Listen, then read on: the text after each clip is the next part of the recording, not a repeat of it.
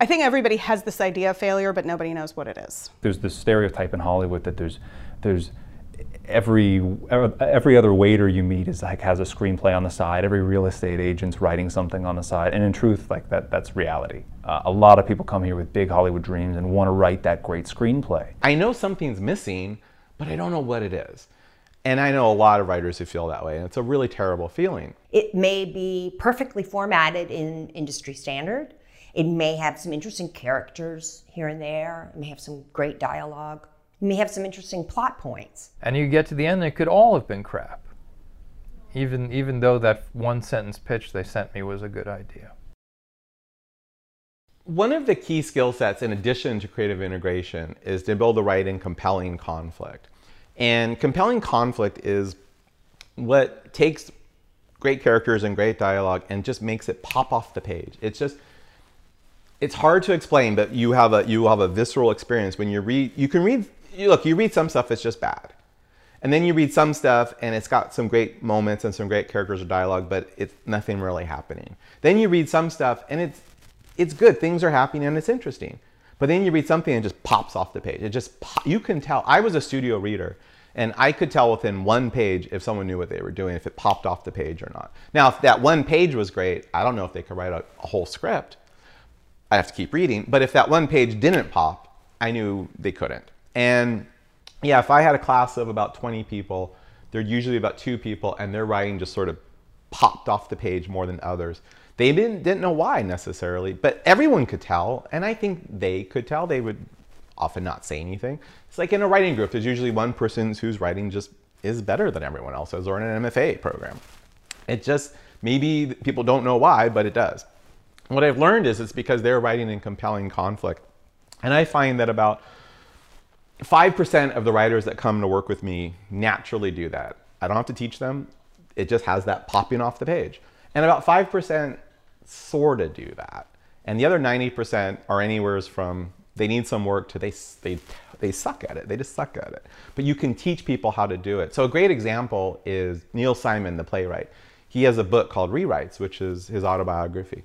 And he talks about, like, year after year when he was a younger man, he'd write these plays and he loved the characters and everyone thought they were hysterically funny, but there was just something missing. It just didn't hold together. It just wasn't interesting enough.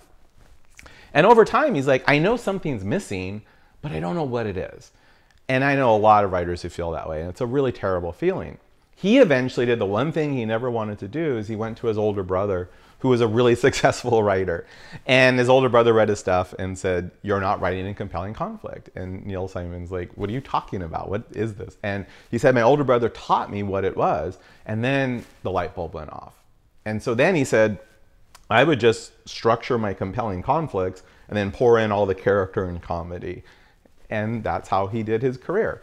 David Mamet, and this is on my website or you can look online, he did a memo about a decade ago or so to the writers of The Unit, his TV show. And he basically said, you will learn how to write in compelling conflict or you'll be in the blanking unemployment line or the bread line.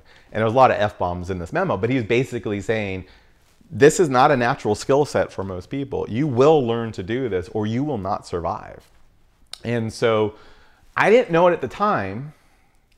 And to go back to your question, actually, for the truth of my experience was the 18 people whose stuff wasn't popping off the page, I wasn't able to get them there. And so I, like a lot of teachers, and I talk to teachers at UCLA and other film schools, and they'll say this privately, I don't know if they'll say this publicly, it's like, yeah, when you teach a class, you're teaching for that 1 or 2 person or people who have what it takes. The rest don't. But look, they have a dream, support them, be encouraging. Don't tell them that they don't have what it takes. They'll figure it out. And then when they figure it out, they will give up this dream and they'll find a dream that they have the talent for, because not everyone could be a world-class chef. Not everyone could be a professional athlete. And so we teach for that 1 or 2 that have what it takes. And for the rest, we don't tell them that they don't have what it takes. We could be wrong, but they'll figure it out. And that's a real fixed mindset way of approaching this. And one of the books that changed my life as a teacher is Mindset by Carol Dweck. I make all my students read it. It's the only thing I make them read. She talks about the fixed mindset and the growth mindset. And the growth mindset is, okay, these two people who their stuff's popping off the page, why? What skills, what talent do they have that other people don't have? And the growth mindset says talent is repeatable skill sets. And maybe you're born with them, maybe you develop them through nurture and childhood, or maybe you learn them as an adult. It doesn't matter how you acquire them, it's just a skill set that's repeatable, as opposed to luck.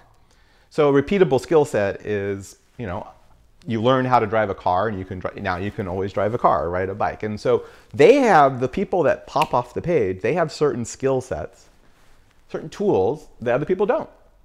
If you can figure out what those are, compelling conflict, and then you can figure out how to teach compelling conflict, then you can teach those skill sets to other people and they can learn that talent. And so I had a writer that came to me, his name's Gary, and he had a manager and he was always taking meetings, but he could never sell anything. He could never get hired. He felt like he was that close to a career for 5 years. And then at some point you're like, okay, something's not here. Something's not working. So he came to me, deeply intuitive writer. He wrote the most amazing characters and dialogue. All I taught him on that front was don't change what you're doing. You know, like, you're amazing, just keep doing that. Don't let anyone interfere with that. But on the conceptual side, you've got some real weaknesses. And him specifically was escalations, how to keep making things get strong, like keep making things worse and worse in an organic way. That was his. So he was an easy case in that he had everything but one skill set. He was really missing one skill set. So I gave him those training exercises, and then unbeknownst to me, when I was done with that class, he spent the next 3 months doing those training exercises every day for 4 hours. I didn't know that. That's a growth mindset guy. That's a guy who's like, I want to become an expert at this skill set that I naturally am terrible at. And at the end of those 3 months, he was as good at that as a natural conceptual writer is good at that. He was just as good at that as anyone. He now has a movie that I think it's released in the fall, starring what's her name? Anyway, not Reese Witherspoon, but someone like. Anyway, he has a movie that come out. He has a team of C agents. He sold 2 TV pilots, and he had everything but that one skill set. Now, at the same time, I've worked with writers who are great at escalations and great at big concepts, but their characters and dialogue, it's just like these are puppets. And through the intuitive training, they could come out the other end where their characters and dialogue are just as good as these people who are naturally great. So the key is you have natural talents, and then there's talents that you don't have or you're not that strong at. If you train the right way, you can, if you're willing to put the time and effort in the right way, you can end up being just as talented as someone who's naturally that way. And that's the growth mindset. So for years, I honestly, and I'm embarrassed to say this, but for years I would teach a class and I'd come home, my wife would say how it goes. I go, these 2 people I think could have careers. The rest of them, not so much. And over time, usually those 2 people would go on to have careers and none of the others. And I'm like, well, I teach for those 2 people. I encourage everyone else because you never know, but they're probably going to find out they don't have what it takes. When I changed this approach, and it took a long time and all effort, I remember I had a class where it was only 10 people. There was 1 person who you could tell had it take, the other 9 no. And within 4 years, 1 of those 9 people dropped out because of long story, so that left 8. And of that 8, 6 of them went on to got careers. And I wasn't a smarter or more dynamic, or I wasn't a better teacher than prior. I just had a different teaching approach. And it was the approach that was radically different, this whole creative integration skill set thing approach. So it took me years and a lot of help from other people. I didn't just invent all this myself. But that's the really cool thing about talent, and is that it's repeatable skill sets. And you can learn these skill sets and you can develop them if you know how to train yourself and you're willing to put the time and energy into it. Probably the #1 reason why we find problems in screenplays is that it was the wrong writer for that story, for that project. It's amazing how people will sign up for something that they're ill-equipped to do.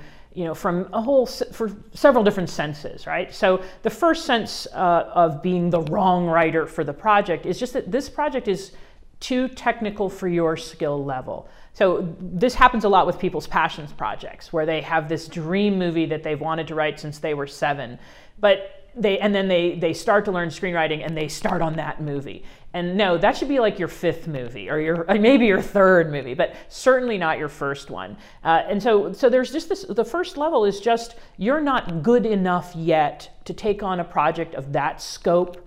Maybe it's too many characters, it's too complex in its story, the structure is just going to require more from you than you're able to give.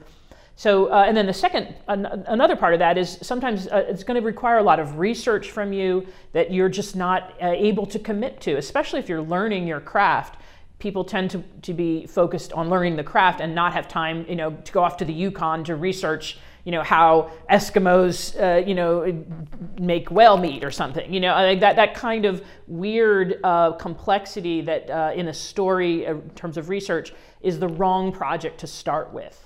So a research-heavy project shouldn't be your first project. A very technical project with a lot of characters, an ensemble piece, shouldn't be your first project. So from one level, you have to measure the projects you take on according to the skill set you have, and as it grows, the projects can be more complex. I mean, just think of it like any other skill-based craft. If you're an architect, you don't build your skyscraper first. You start with a doghouse, you build a garage, and then you work your way up. So one of the reasons we see writers set themselves up to fail technically, because they haven't really assessed the needs of the project and their own craft level. And another way that writers tend to fail in this area is they're taking on projects that aren't truly theirs to take on. And any story is organically just ingrained in the heart and the mind and the soul of the writer. And a writer really needs to know himself and know what kinds of stories he's uniquely designed to tell. And stick with those things. And sometimes, especially when it's a job, it's the temptation is there to jump on that idea and say, yes, I want to do that. I don't know anything about Eskimos, but I can learn, by gum. But if that's a story where they have no context and not only just personal experience, but something that really doesn't speak to their heart or their mind or their soul, then they're not the right person for that story. And the best stories come from writers who can combine their own passions, their own interests, the stories that really speak to them and who they are as human beings.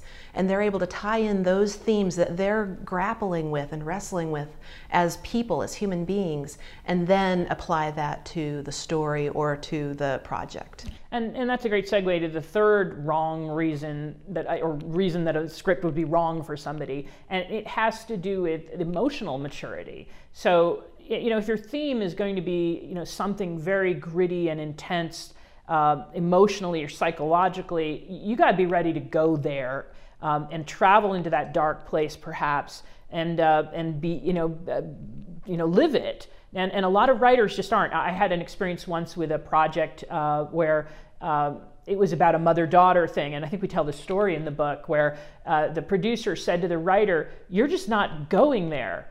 In this scenes between the mother and daughter, the tension. And it turned out the writer had real mother-daughter issues. Mm-hmm.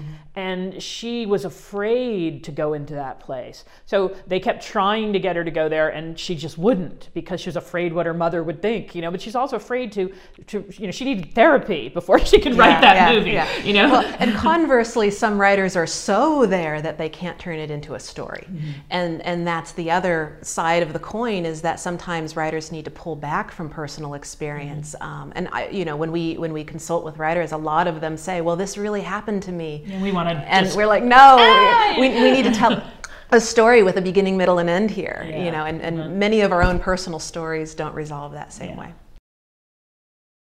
You need to be able to show people that you can do what you say you can do. And if you're just a screenwriter, then that means writing a really kick-ass script and putting it in front of somebody and making the first page so good that they have to keep reading to page 5. And making the first 5 pages so good they have to keep reading to page 10. And making the first 10 pages so good that they never put it down until they get to the last page, and they have to pick up the phone and call you as soon as they're done. That's how good your script has to be. And it can't be that good that you can't think it's that good. All your friends have to read it and think, holy shit, this is the best thing I've ever read. Can I say that on your? Yeah, please. We're on the internet, right? Yeah, please. We'll censor it for the ratings. Okay. And then your friends have to show it to their friends. And people who don't even know you have to read this and think, this is the best thing I've ever read. I can't wait to see this on television or in the movies. And when you have a script that's getting that kind of reaction from your friends, then you can walk into somebody's door and say, here, this is what I can do. Read this and you will hire me. And you'll have that confidence to go into the room and exude that. And if you have that confidence, people will read that first page. If you walk into somebody's office and you feel that way about your material, and you know without a shadow of a doubt that this is a great script, that gets across to people, and they'll read your first page. But if your first page is amateurishly written, they're going to stop right there. Somebody sent me a great idea, and it was one of the few times in the last year where somebody contacted me, said, hey, I have this idea for a movie. I've written a script. Would you read it? And the pitch, which they actually broke the rules, and they sent me the pitch in the very first email, so that I had, I would have had to stop reading and, to not have been exposed to the idea. And fortunately, it was not an idea I already had. But it was an interesting idea. And so I said, sure, send me the script. And, we did a release for them, and they sent me the script.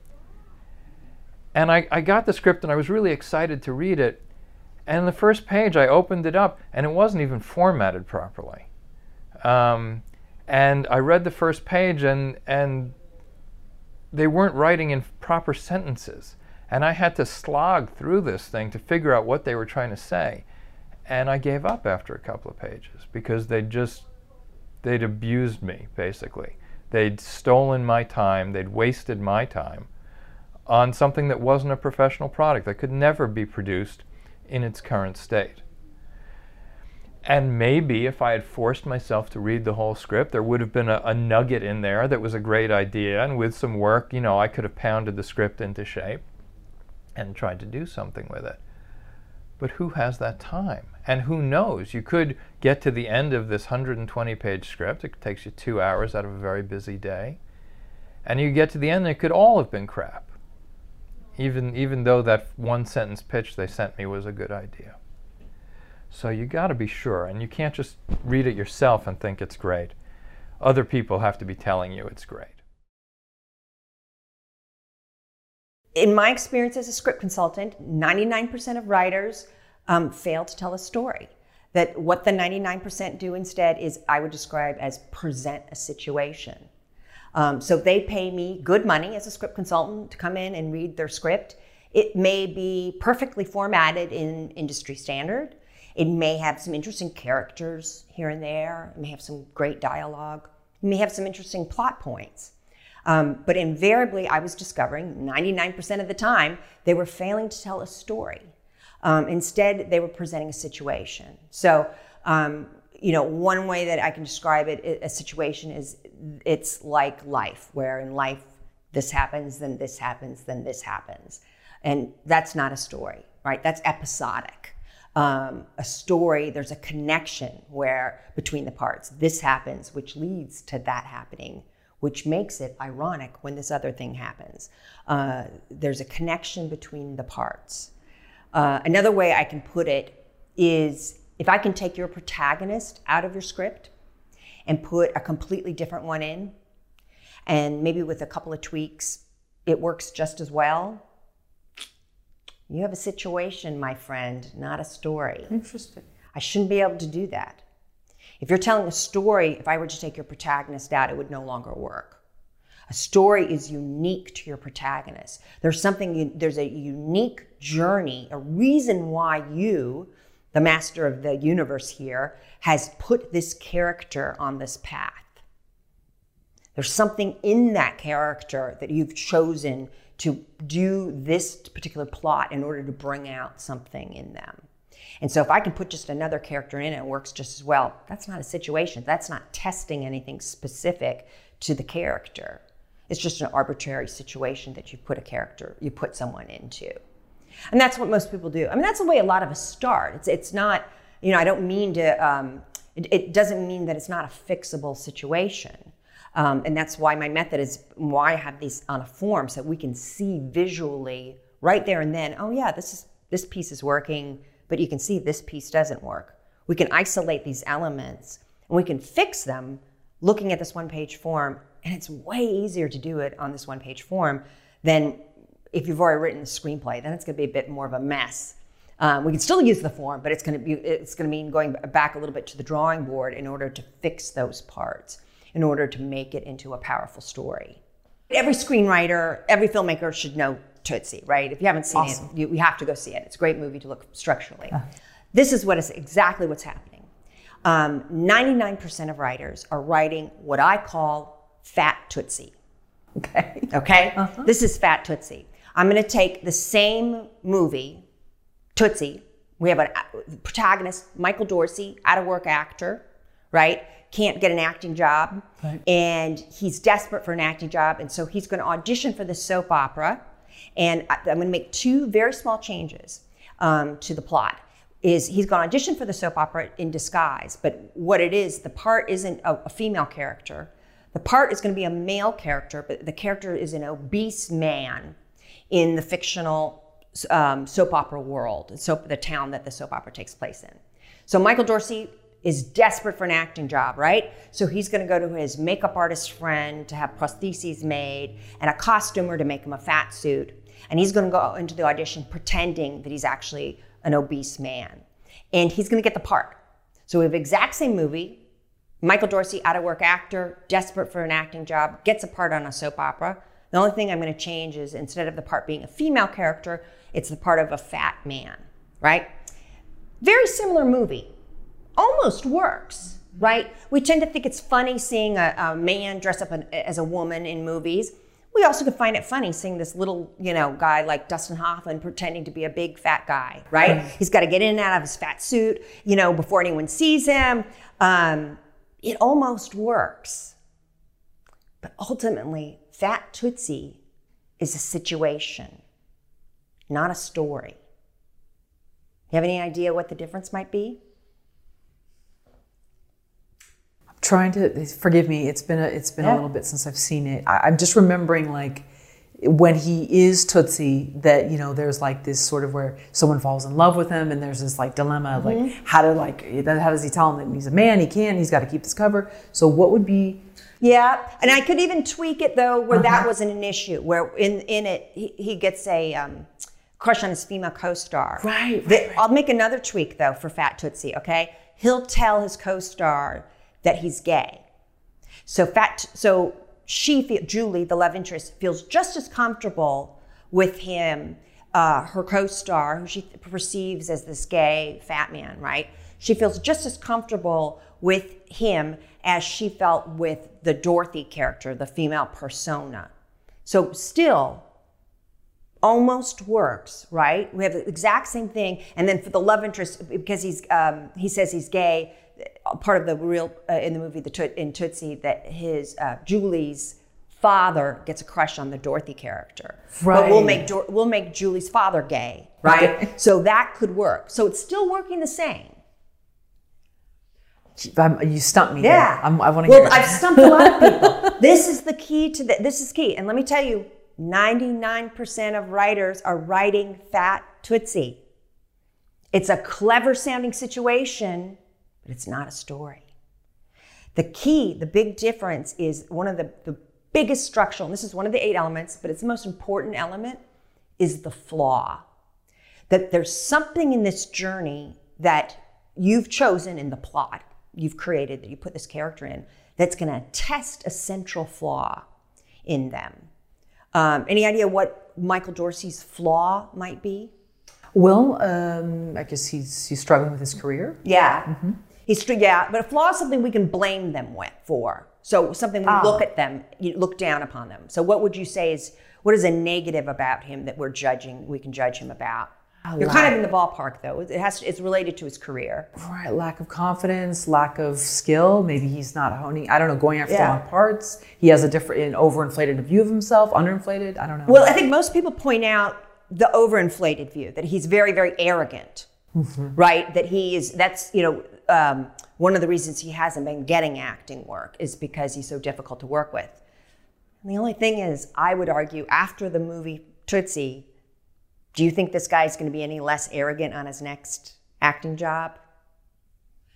No, because he was able to pull it off. Right. And so now he has a supreme confidence. Yeah. Exactly. So that is one of his flaws, arrogance. It's not the one that the movie's testing. The one that the movie's testing is his lack of respect for women. Ah, okay. Right? So we see in the beginning, this early scene at this party, he hits on every single woman with the same stupid line. Right? Even though I think he'd probably call himself a feminist, he's actually a real jerk to women, right? He's great friends with the Terry Garr character, but the moment they sleep together, he suddenly freaks out and treats her terribly. So deep down, he has this lack of respect for women. That is the perfect test of somebody who has a lack of respect for women. If you make them have to pretend to be a woman. Interesting. Right? But in fact, Tootsie, that has nothing to do with his flaw. It's an arbitrary situation we've put him in. So unless we were to change the flaw, if we made the flaw, somebody who had a prejudice against people, of different weight or different appearance, something like that, we could change the character so it was testing someone. But with the character that's in the original Tootsie of this man who's arrogant and doesn't respect women, putting him in a fat suit, that doesn't do anything to test that character. Have So that's what 99% of writers are doing. It sounds clever, right? It sounds interesting to see somebody, he's trying to pretend, it seems to have some interesting themes about being someone trying to pretend to be someone who you're not. We've got some funny comedy moments, ideas in there. It has nothing to do with the character. Right, and he gets hit on, and I remember the one scene where they're like, can you guys back up the camera? And then they're like, how far can we go? Right. So he's being judged for his looks, he's being hit on, all these different things. All these things that he does that he doesn't even realize he's doing. Right? He does, even in the movie, in that second act, he still doesn't realize it. That he's been doing these things all along. And there's a great moment where the sexist director turns things around and says something about the fact that he's the sexist director has been dating Julie, and Michael's Dorothy persona kind of suggests, I know what's going on, and the director says, sure, I see other women, but I wouldn't want to tell her, I wouldn't want to hurt her. Right. And Michael Dorsey's used that exact same line talking about Terry Garr. Right. Of course, I don't want to hurt her, right? So he doesn't even realize he's doing these things. Sure. So this is the way we're going to get the character to finally face something. So another important concept about this is that your character's not a victim. Michael Dorsey's not a victim of the universe suddenly making him have to be a woman and deal with that. He actually asked for this. He wanted an acting part. He said he could handle this. He said, I'll do anything. I'll do any acting job. He willingly went in there and auditioned for this. So this is another part of the 99%. They're making their character a victim of circumstance. They're having arbitrary stuff happen to the character. It shouldn't be. Your character should not be a victim. Even if your character is a victim, for them truly to be a protagonist, they need to have a certain amount of agency involved. They need to be contributing to the problem in some way. If you don't give your character a strong flaw, you're just making them a victim.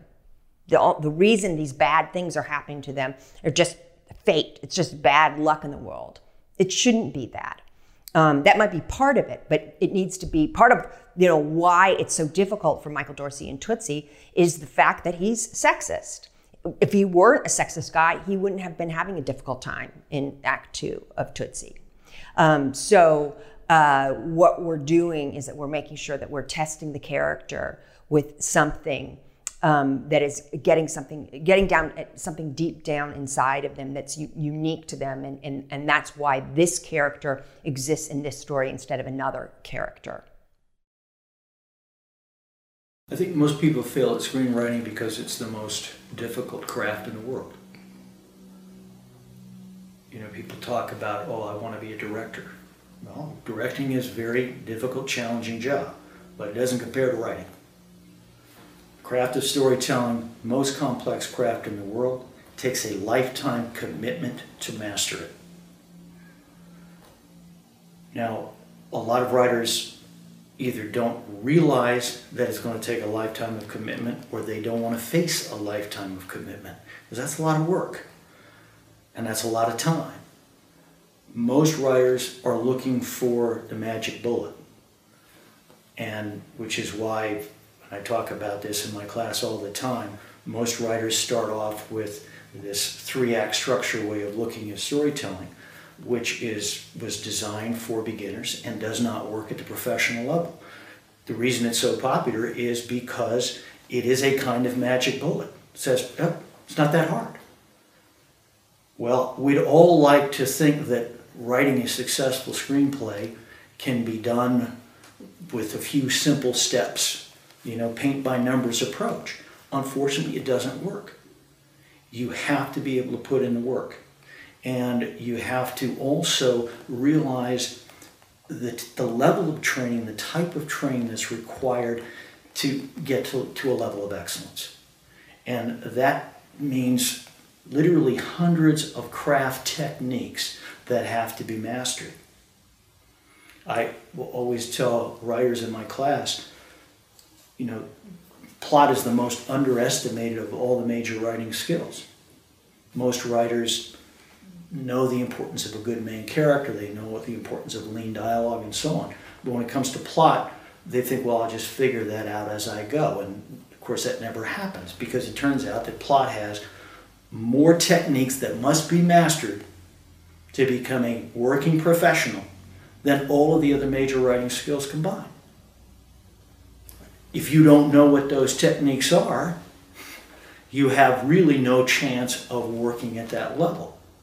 So that's why I say that it's so important to writers to not just get training, but to get the right kind of training so that they are working at the professional level.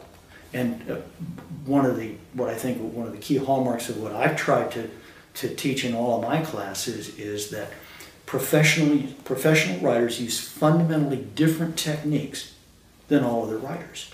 If you don't know what those professional techniques are, you cannot play in that game. You cannot compete at that level. You're absolutely right. I consider the psychological element the biggest obstacle to writer success, because the difficulty of what you just said, the difficulty of facing the page by yourself, being in that room alone, trying to meet that challenge day in and day out, is very difficult on the human mind. And writers, first of all, don't realize what it's going to take psychologically at first. And then when they get into it and they try to deal with that, they really don't have the tools or the support system to be able to be in it for the long haul. I often tell writers the people who work professionally are the people who are still standing. You know, everybody else they were knocked out because for various reasons they didn't get the right training, but most often they cannot handle the psychological difficulty of what it takes to write at the professional level, meaning writing alone, facing rejection again and again over many years and so on, until you have mastered the craft at the level that somebody says, hey, you're a good writer, this is a good script, I'm going to hire you. So it's the people who A, commit to the craft, and B, who are still standing, who are there after many years, so that finally somebody says, yeah, you've done the work, you're actually pretty good. Because keep in mind, most people don't know a good story. They don't, they just know, I like it or I didn't like it.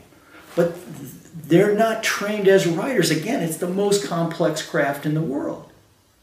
So part of the difficult psychology is, how do you get over the fact that you're getting rejected from people who don't know what you do? That's very tough to face. Maintaining an openness to learning the craft. I will often get professional writers take my class. And when I talk to them, what I always find is these people have no ego, at least no ego that is coming across that I can see, because they're professional writers. So you would think, well, they think I already know this stuff. But they don't. They don't take that attitude. Yes, they're extremely well trained. If they get to the level of a professional writer, they're extremely well trained. But these are people who are open to learning more. And I find that is the most important quality for being a successful writer. The willingness to learn from anywhere, anyone, so that your repertoire, your arsenal, your set of tools is constantly growing. That in turn gives you the confidence to say, that person didn't like my script, but I know that it is based on these craft elements that make for a good story. So whether they liked it or not, that doesn't affect me. I know it's a good story. That's where you get the foundation of confidence that you need to get through those tough psychological moments. And it's a huge problem. You know, when I give classes, the most common question is all about, how do I sell my script? Now there's an implication in that question, which is, I already know how to write a good script. The only thing I'm not able to do is sell it. Not so. 99% of writers, you know, they will always talk in Hollywood about it. It's all about the connection. It's all about who you know. That's so overrated. 99% of writers, when they finally meet somebody who is a useful connection, they don't have the story tools to make that connection pay off. They don't have the craft foundation. So it's all about, you know, this ability to treat writing as a profession. And part of that is I can never know enough about how this craft works. And partly that's because every story is different. I talk to professional writer friends, and we're always amazed. We think, okay, it's going to get easier now. It doesn't. It gets harder. Because the better you get, the higher you set the bar for yourself on your script. Cracking a story is always hard, no matter how much you know, because every story is totally unique. Yeah, there's certain elements that you can use, that you can hang your hat on, you can get a way into the story and so on, but every one is tough. So that's why this having this professional approach to being a writer, being a storyteller, is so important. It's the only thing that A, makes you successful, but B, gets you through. I think everybody has this idea of failure, but nobody knows what it is, right? I'm going to fail, and I'm going to go down in flames, and you're not. The only failure in screenwriting is A, not writing. I wrote a script 5 years ago. I'm running around with this one script. I haven't touched a typewriter or computer since then for any creative purposes. That is screenwriting failure. Not writing new content, not generating new content, harping on old content, not getting notes. Huge, huge, huge in the failure of things. If you are tunnel visioned and this is how it has to be, and anything short of this, as I saw it on the page, arrives on the screen, then it will be my failure. You will fail in that because this is, while writing is solitary, this is a highly collaborative industry. So the road to failure is not writing new material, not getting notes, wanting to be perfect. There is no perfection in this industry. It is all about getting notes, learning from notes, getting notes that you hate, figuring out what to do with them, because other people are going to have to buy in. So the road to failure is really being stunted. It's always thinking that it can be better. And you know, most work can be better, but there is a point of diminishing returns, right? There is a point where you are just switching around your wordsmithing and you're really, the returns are, you improve it by 1%, by 0.5%. That's not going to do it. So when is the work ready? When is it strong enough? When do you believe in your work? And a lot of writers feel very, very confident writing, but not confident at all getting the work out there. So at some point you have to understand, okay, this is what it is. This is what I wanted it to be. I'm a big believer in feedback. So getting feedback from people that you trust, who have some experience and knowledge in the industry, be they other working writers or consultants like Michael Haig or Jen Grisanti that you've talked to, or script readers that are known for being really hard on the work, when they say, you know what, it's good, get it out there, at some point you have to let go. At some point you have to say, yeah, I can futz with it forever. And you can, I promise you that you can. And I've seen writers do it. And I've had fights with writers who've done it, who just would harp on the same script. You have to accept it for the potential that it has. You have to question whether or not you've realized that potential. Did you do what you wanted to do with the script? Did you write the story that you wanted to tell? Is it being received in the manner that you wanted it to be received? So are people getting it? Are they connecting with it? Are they enthused by it? If the answers to that is yes, then you get it out there. As much as rejection is part of the job, and it is part of the job, you are going to get rejected, and so you better grow it or develop a tougher skin. You will be rejected, get it out there. The point is to get that yes, and you have to get through a lot of no's to get that yes. But you have to get the work out there. It does no good for you on the shelf. It does no good for you sitting on the computer without anybody seeing it. Of course, you want to scrutinize that the work is up to par, right? You want to make sure that the work is strong and you're getting the feedback that it's strong enough for people who don't have to be nice to you. And that's a really big thing. So it can't just be your friends who are concerned about maintaining a friendship, right. Who are going to be a little bit more forgiving because they understand your intention, they know what you went for, you didn't quite get there, but they saw it enough. But people who will scrutinize your work and be demanding of it are telling you, it's good, get it out there, get it out there. That's how you build a career. You don't build a career with one script that you're precious about. You build a career writing great script after great script and getting a fan base that's excited about you, that's excited to read the next thing, that knows that the next thing is coming and want to be the first on the list to get it from you. Look, it's a huge question to say, what should I write? And I do my best to answer that in the easiest way for new writers in my book. And I try to break that down the best I can, but I mean, it's a really big question. And the thing I certainly don't want to see any screenwriters run into is just feeling like they have to blindly guess. I try to answer that in the book, but if you don't have access to the book, the best advice I could give to a screenwriter is, yes, you can go to a Redbox machine. It used to be Blockbuster, but those all turned into cell phone stores. You can go to Redbox machine, look at the independent films on there. So independent would be the family titles at the bottom. Look for the live action ones, usually with a dog or an animal on them. And then also look at the big studio films that are kind of, throughout the machine you'll see them in different spots. Whatever a big studio film is, look to the ones that are like right next to that. Or get on Netflix and find a big studio movie in the lineup, and then look at the independent movie you've never heard of that's next to it. That's the independent Hollywood zone. That's where I work. Those are the scripts that we're in need of. That's where I think you're going to get your best indicator as to the genres that work, the genre themes you're going to see, the number of cast members, all that information.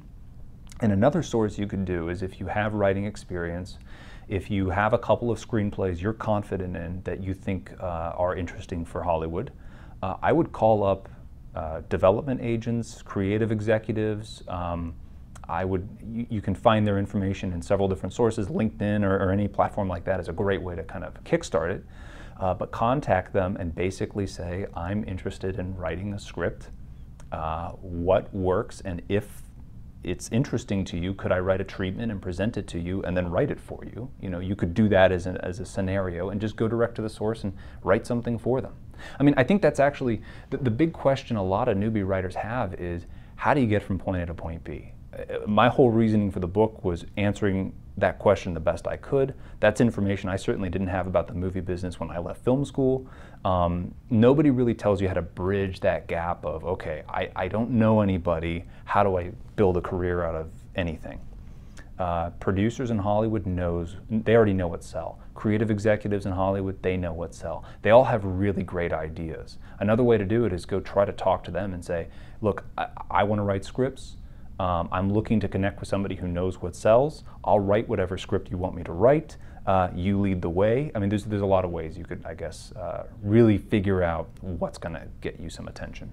It's definitely worth a 5-minute call. I think a true producer in Hollywood, somebody who's well connected, a creative executive in Hollywood, if they're working for a company that they're comfortable with, but maybe they're not having that opportunity to work on the stuff that they want to, but they have all the connections you wish you had, that's a great link. And yes, if you went out to them and basically approached them and said, I have 3 scripts of this genre, I would love to present them to you, and I'm not trying to get you to buy these scripts. If you're interested, fantastic, but I'm not trying to get you to buy these. I want to work with somebody and develop something from scratch. You're a creative executive, you know what sells, you have contacts, and I'm sure you have story ideas that you just don't have time to put together. Let me be that fix in your system. I'll get you the script you need, and then we can go hit the marketplace together. And that goes into faking confidence. It's a scary scenario to be in, but if you are able to approach that and basically present that kind of conversation, you will actually see quite a few doors open and a lot of emails answered. Talent's important. I think likability is very important. I think persistence and the ability to work hard are the most important. I think likability gets the door open. Likability is a crucial factor in terms of just being able to walk your way into a scenario, get people to listen to you, and take your ideas and your talent seriously. But that's the first part of the equation. It's the most important part of the first step of the equation. But once you have that opportunity presented to you, you have to follow through with a lot of hard work and talent. You can, if you're not 100% confident in your own talent, and no artist ever is, that's where faking confidence kind of comes into play. There's sort of tricks and things you can do to sort of push things more in your favor. I outline that a bit in the book, where I list out all the things that readers hate about spec scripts.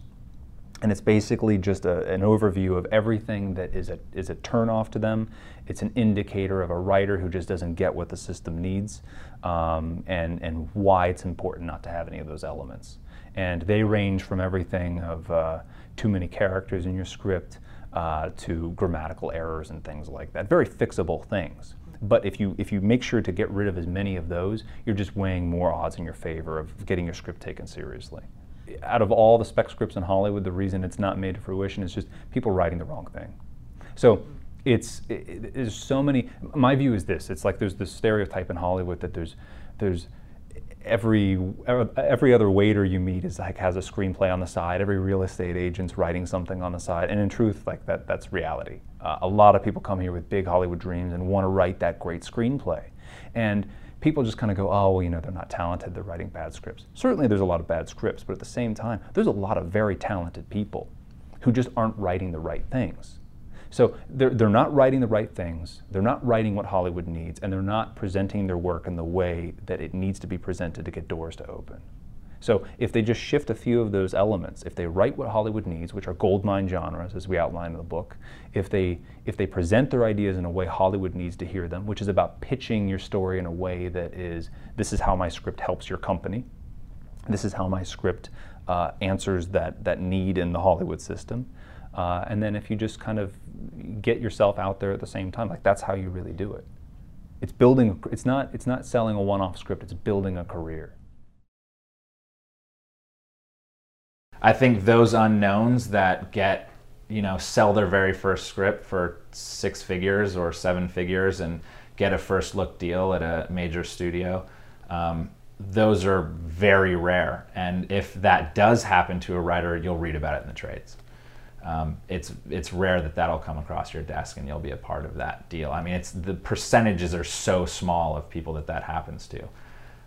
There are extremely talented writers out there that probably deserve that to happen, but it just really, unfortunately, doesn't happen, because at the end of the day, it comes down to the connections that you have, and it's about who you know. So, having a great story is important, and like I said before, I think if you have a bulletproof script that people absolutely love, the chances of you getting it done are pretty high. But the chances of you getting all those other things as an unknown coming straight out of college or out of high school or whatever it is, or it being your first script, are very rare. And so I didn't see those. We did have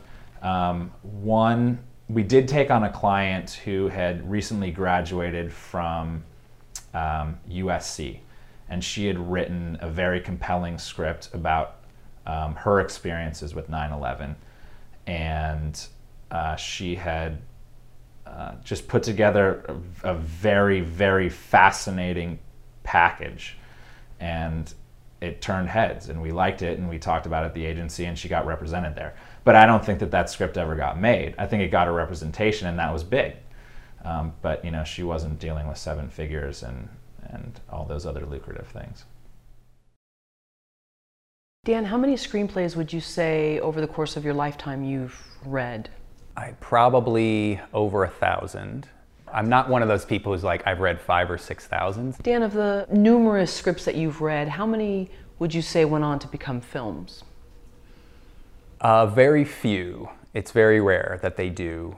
It's hard for a script to get optioned or sold, and then it's even harder for it to get produced. So it's very rare, and that's why I always say your script has to be great. It can't just be good, it has to be great. That's why I titled my first book, How to Write a Great Screenplay, with great in caps.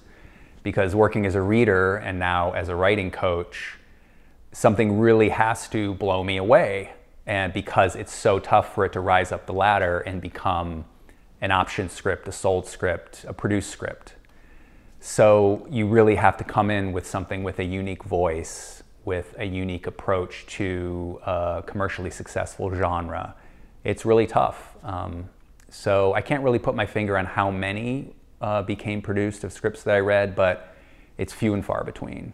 I was probably a bit more naive. I probably thought that more things rose up the ladder and got bought and greenlit and produced. But after a while, I realized, well, first things first, 9 out of 10 scripts I would pass on, I would reject. So I got the sense right away that even though this was, on the professional level, and these scripts were coming from agents and managers and producers, some had major stars attached, but the material just wasn't there. It just wasn't great. And so I would pass on most things, 9 out of 10 things. So what was great was, as a reader, I was always looking for that thing to say yes to, not to say no to, because it was so exhilarating when I found that 1 out of 10 or 1 out of 20 scripts that month that really blew me away and really brought it and excited me. And I was happy to give it a consider or a recommend on the coverage report. There's something called consider with reservations, which is, this could be a great movie for my employer, but there's reservations about it. It would be really expensive. There's not a kind of star role in it. It's too long, so it would need to be cut down, but we're considering it, that reader is considering it because it's great writing, And now what's good about the consider with reservations, or just the consider level evaluation, because there's pass, consider, recommend. Recommend is really high. Recommend is like, this is not only great material, but this is ready and perfect for my employer. So this particular studio, this is right in their wheelhouse. It's right in the budget range, so I fully recommend that. Consider is a really good grade, and any writer should be excited to get a consider. And what it means is, even if that particular piece of material isn't right for that production company or that studio, the writer is a good writer, and they may want to work with this writer on another project. So they may want to bring them in for a meeting, see if there's someone they could work with, and then maybe give them an assignment, like a rewrite assignment. I just, in general, I probably only gave a handful of recommends in 8-9 years. I mean, literally like 5 or 6. In each case, I personally didn't know the writer. Like in one case, there was a book by, I didn't know his name at the time I was reading it, but it turns out he was a pretty well-known writer he'd also written a famous movie and he'd written some books. But at the time, he was an unknown to me because I didn't recognize his name. And so the few times I've had to recommend, they haven't been from produced name writers. They were basically from unknowns. You know, they were writers that I didn't recognize their names. Yeah, they had a great voice. They had material that was in the wheelhouse of the studio I was working for. So it was in that genre, it was in that budget range, it was the kind of thing they were looking for. When I was working for Miramax, which was headed by Harvey Weinstein at the time, the Weinstein brothers, it was known that Harvey liked to shoot in Italy. So any material that was set in Italy was to be considered higher, was to be given more attention.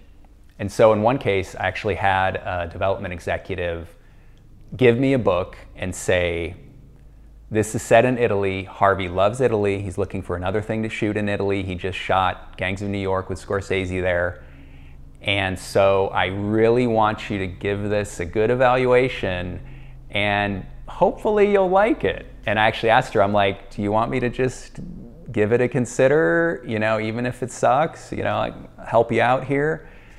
And she's like, no, I want you to give us your honest opinion. And I read it and it wasn't good enough, and so I passed on it. And I don't know what happened after that, but she probably wasn't happy with me. It's all about the material, Sure. And I just didn't think the material was there. Yeah, you don't know anything, really. That's good. Unless you recognize the name. So yeah, the reader gets no information going in. They may see a cover letter, they may see an email history, maybe, but not always. So if they happen to see an email history, they may know a little bit about this is what the agent has written back and forth with the development executive before they actually send the PDF. So the reader may see that, but they probably won't, because it's all about the material. Is this material strong enough? If it's coming from Aaron Sorkin, you may give a little bit more weight to that because Aaron Sorkin can get a film made. He can write a greenlit movie. But you're still evaluating on the writing. So if Aaron Sorkin has written something that's not right for your company or just isn't at the level of quality that would get a recommend or a consider, if that reader's being honest, they're gonna pass on it. You shouldn't do that. You shouldn't have any bias. And in my experience, I almost never knew the backstory of a particular piece of material. We have a structural tool called the BMOC, which is beginning, middle, obstacle, and climax. These are the 4 points in any great story where the hero's asked to change. And they're in every great story, whether it's Star Wars or The Fault in Our Stars or Fast and Furious, Tokyo Drift. And these 4 points also work inside every scene. They're in every action sequence, this BMOC. So this rhythm of story is present in all great stories. So we have a lot of novelists now. And they aren't even novelists who want to necessarily translate their story to television movies, although a lot of them are. But this BMOC pattern transforms their novels. It transforms their story. We have a music video guy who's come in to study with us because this BMOC form works in 6-minute music videos too. And so do all the tools of structure and suspense. So it's all one thing. I mean, I know that sounds very counterculture-y, but it is. It's all one thing. It's just one rhythm. Just like a pop song, no matter how cool or hipster, has a chorus, a bridge, a verse structure, right? Kanye does, and Ry Cooder does. They all do. Why? Because the human brain is wired to have a certain set of beats in any narrative form. And that's what we talk about, this BMOC structure. It works always. Bad stories, by the way, don't have this. And that's part of why they're bad. Most movies are bad. Most television is bad. And it's applying the tools properly that makes part of what makes the stories great. It's simple, but unless you're conscious of it, you won't do it. If you don't have good news, bad news, raising stakes, and ticking clocks on every page of your story's going to be boring. But hardly anyone teaches that. And being conscious of how those tools work is how you start putting them on every page. And by the way, these suspense tools work in drama, they work in romantic comedy, they work in every genre, and they work in television too. So each page of a script has to have those elements? It's better if it does, yes. If you go and look at a Tarantino script, or you go and look at a Chris Nolan script, or you go and look at a Lynn script, you will see on every page, once you've been shown it, that every page has ticking clocks. Every page has good news, bad news. Every page has raising stakes. A lot of them have other suspense tools too, but writers are often unaware of this consciously. They don't build this into their stories when they write them. So just being aware that this is how, and they're cheap tricks, by the way. It's good news. I'm giving you $20. Bad news, I'm slapping you. Ticking clocks is just a bomb ticking down. It's a gun pointed at someone. These are not sophisticated tricks. They're simple. But the greatest artists use them in all of their best work. You've never seen a Tarantino script that didn't have 3 or 4 pointed guns in nearly every scene. It's cheap, and it works like a charm. It entertains.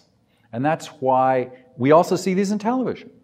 Breaking Bad is nothing but a series of excruciating suspense devices. So excruciating, I couldn't even get Ceci to watch it.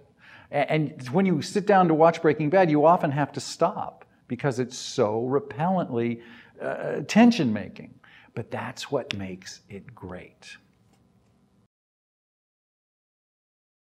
Well, the two big things are, one is passive lead character. I see that quite a bit. I see it over and over. Their lead character has a bunch of people coming at them and doing things, saying, oh, you should do this. And he goes, okay, and he does it. If it doesn't come from within the character, then you've got no choo-choo pulling the train. It's not pulling the story train. What you've got is a caboose pushing it. That doesn't work, okay? You need it pulling it and going somewhere.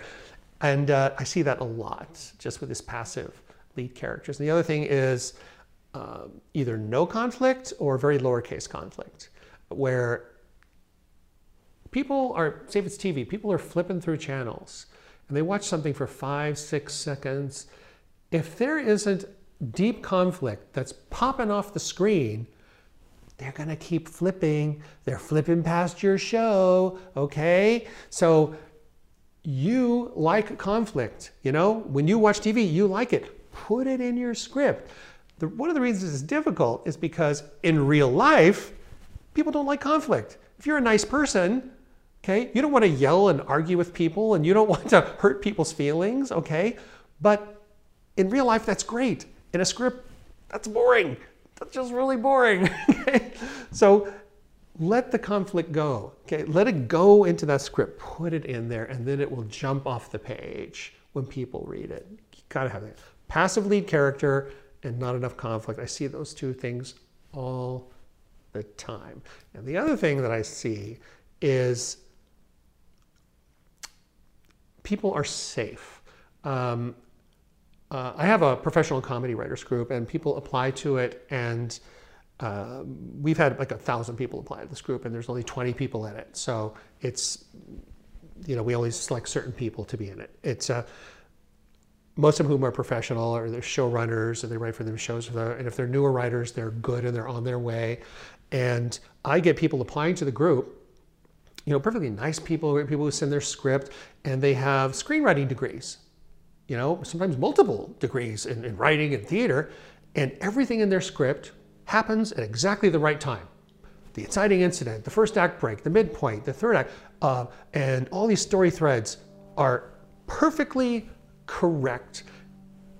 And I don't give a crap because they were so busy being correct in their form, they haven't put any spark of madness into the script. They haven't put anything quirky and personal, you know? And it's not in there. It's like, forget all this stuff you learn and just let it pour out. Just allow your craziness, your weirdness, your quirkiness to be poured into that script. That's the other mistake I see is people, they're holding back. This is show business. Okay, this is the one business where there's nothing wrong, okay? You can let these characters say weird things, crazy things, politically incorrect things, mean things, stupid things, anything. You have the license to do an infinite number of things. Do it! There's a way to give a note. Your job when you give notes is to help the writer tell the story they're trying to tell, to help them tell it better. You say, hey, this character is coming off as this. Is that what you meant? And they're like, oh, no, I meant to be the other way. They go, oh, well, it's coming off because of this, and you tell them, and they're grateful. They're like, oh, I didn't realize that. You know, excuse me. From little things like I was giving notes to one person, and he described a character as elderly, this elderly character. And then in the next paragraph, he called him 50 years old. Yeah, see, you're laughing. And a lot of people at the table were, you know, around 50. And these hosts, so I said, you know, when you say elderly, we're thinking, you know, and you say 50. Right. And he goes, well, isn't that, he was a very young writer. And he says, wasn't that elderly? And like, all the people were like, no, you know, and I said, the reason this matters is because A, it's a little confusing. You want clarity in the script. And B, if somebody who's reading this, you know, who could hire you is 50 and you call them elderly, it's just, why create trouble, right? So there's little notes like that. And but I was working on a show. I came to work one day and there was a writer who was walking out with their stuff in a box and they had just been let go. And it was like, ooh. And we didn't ask the executive producer anything. We didn't, you know, but he said, he's a really nice guy, but he said, she didn't know when to stop defending a pitch. In the room, she was a perfectly nice woman, everybody liked her, but when you're in the writer's room at a sitcom, there's a bunch of writers there, and you'll pitch an idea. The executive producer said, oh, we need this in this scene, and you'll pitch an idea. And the executive producer will say, oh yeah, that's great, let's write that. Or he'll say, oh, that's almost not quite, and other people will pitch in, and they'll pitch something, and like 3 or 4 pitches later, based on your pitch, you come up with a solution in the script, and you write it. Or the executive producer will say, no, you should move on, okay? Because it's their job to know what's in the show. The executive producer says that, and you don't want to have discussions about it. And she kept defending. She kept coming back to it and goes, well, you know, if you did the thing I say, and it's like, what? It just wastes time, and it makes the executive producer feel bad because they've got to keep saying no. So he eventually just let her go. So I learned from that. That was in my career. When you're given a note, like no, by your boss, okay, take the note, you know. Also, sometimes there's what's called, I don't know if you've heard of the concept, the note behind the note. Yeah, sometimes there's something under the note that is not clear, so you have to clarify the note for somebody, you know. But it's your job, if you're giving notes in a professional situation, it's your job to explain the note until you see the light go on in their eyes. Okay, that's your job to make them understand the note, you know. And maybe your note is a great note, but it's not the right note for the story they're trying to do. But when I'm working at these meetups with newer writers and stuff like that, you take into account that they're new, you know. And I've seen a million scripts, and I've solved a lot of script problems, and they haven't seen those yet, you know. So you're just trying to say, hey, this problem in your script has been solved in a couple of ways by doing this and this, and how does that feel? And when you're giving the note, you can't be attached to the note. If it's not a professional situation, if you're not their boss or whatever, you can't be attached to it. You can't get upset if they don't take your note. I mean, it's not about you, okay? It's about the writer and their script. So there's some really fun writers at these meetup groups. There's some very talented people of all ages, you know, and it's great that they can come together and see their stuff come to life. It's great that the over 50 ones actually can get out of the house. Yes, yes. I'm so glad they can make it there. Yeah, yeah. But I've written and I can't get up.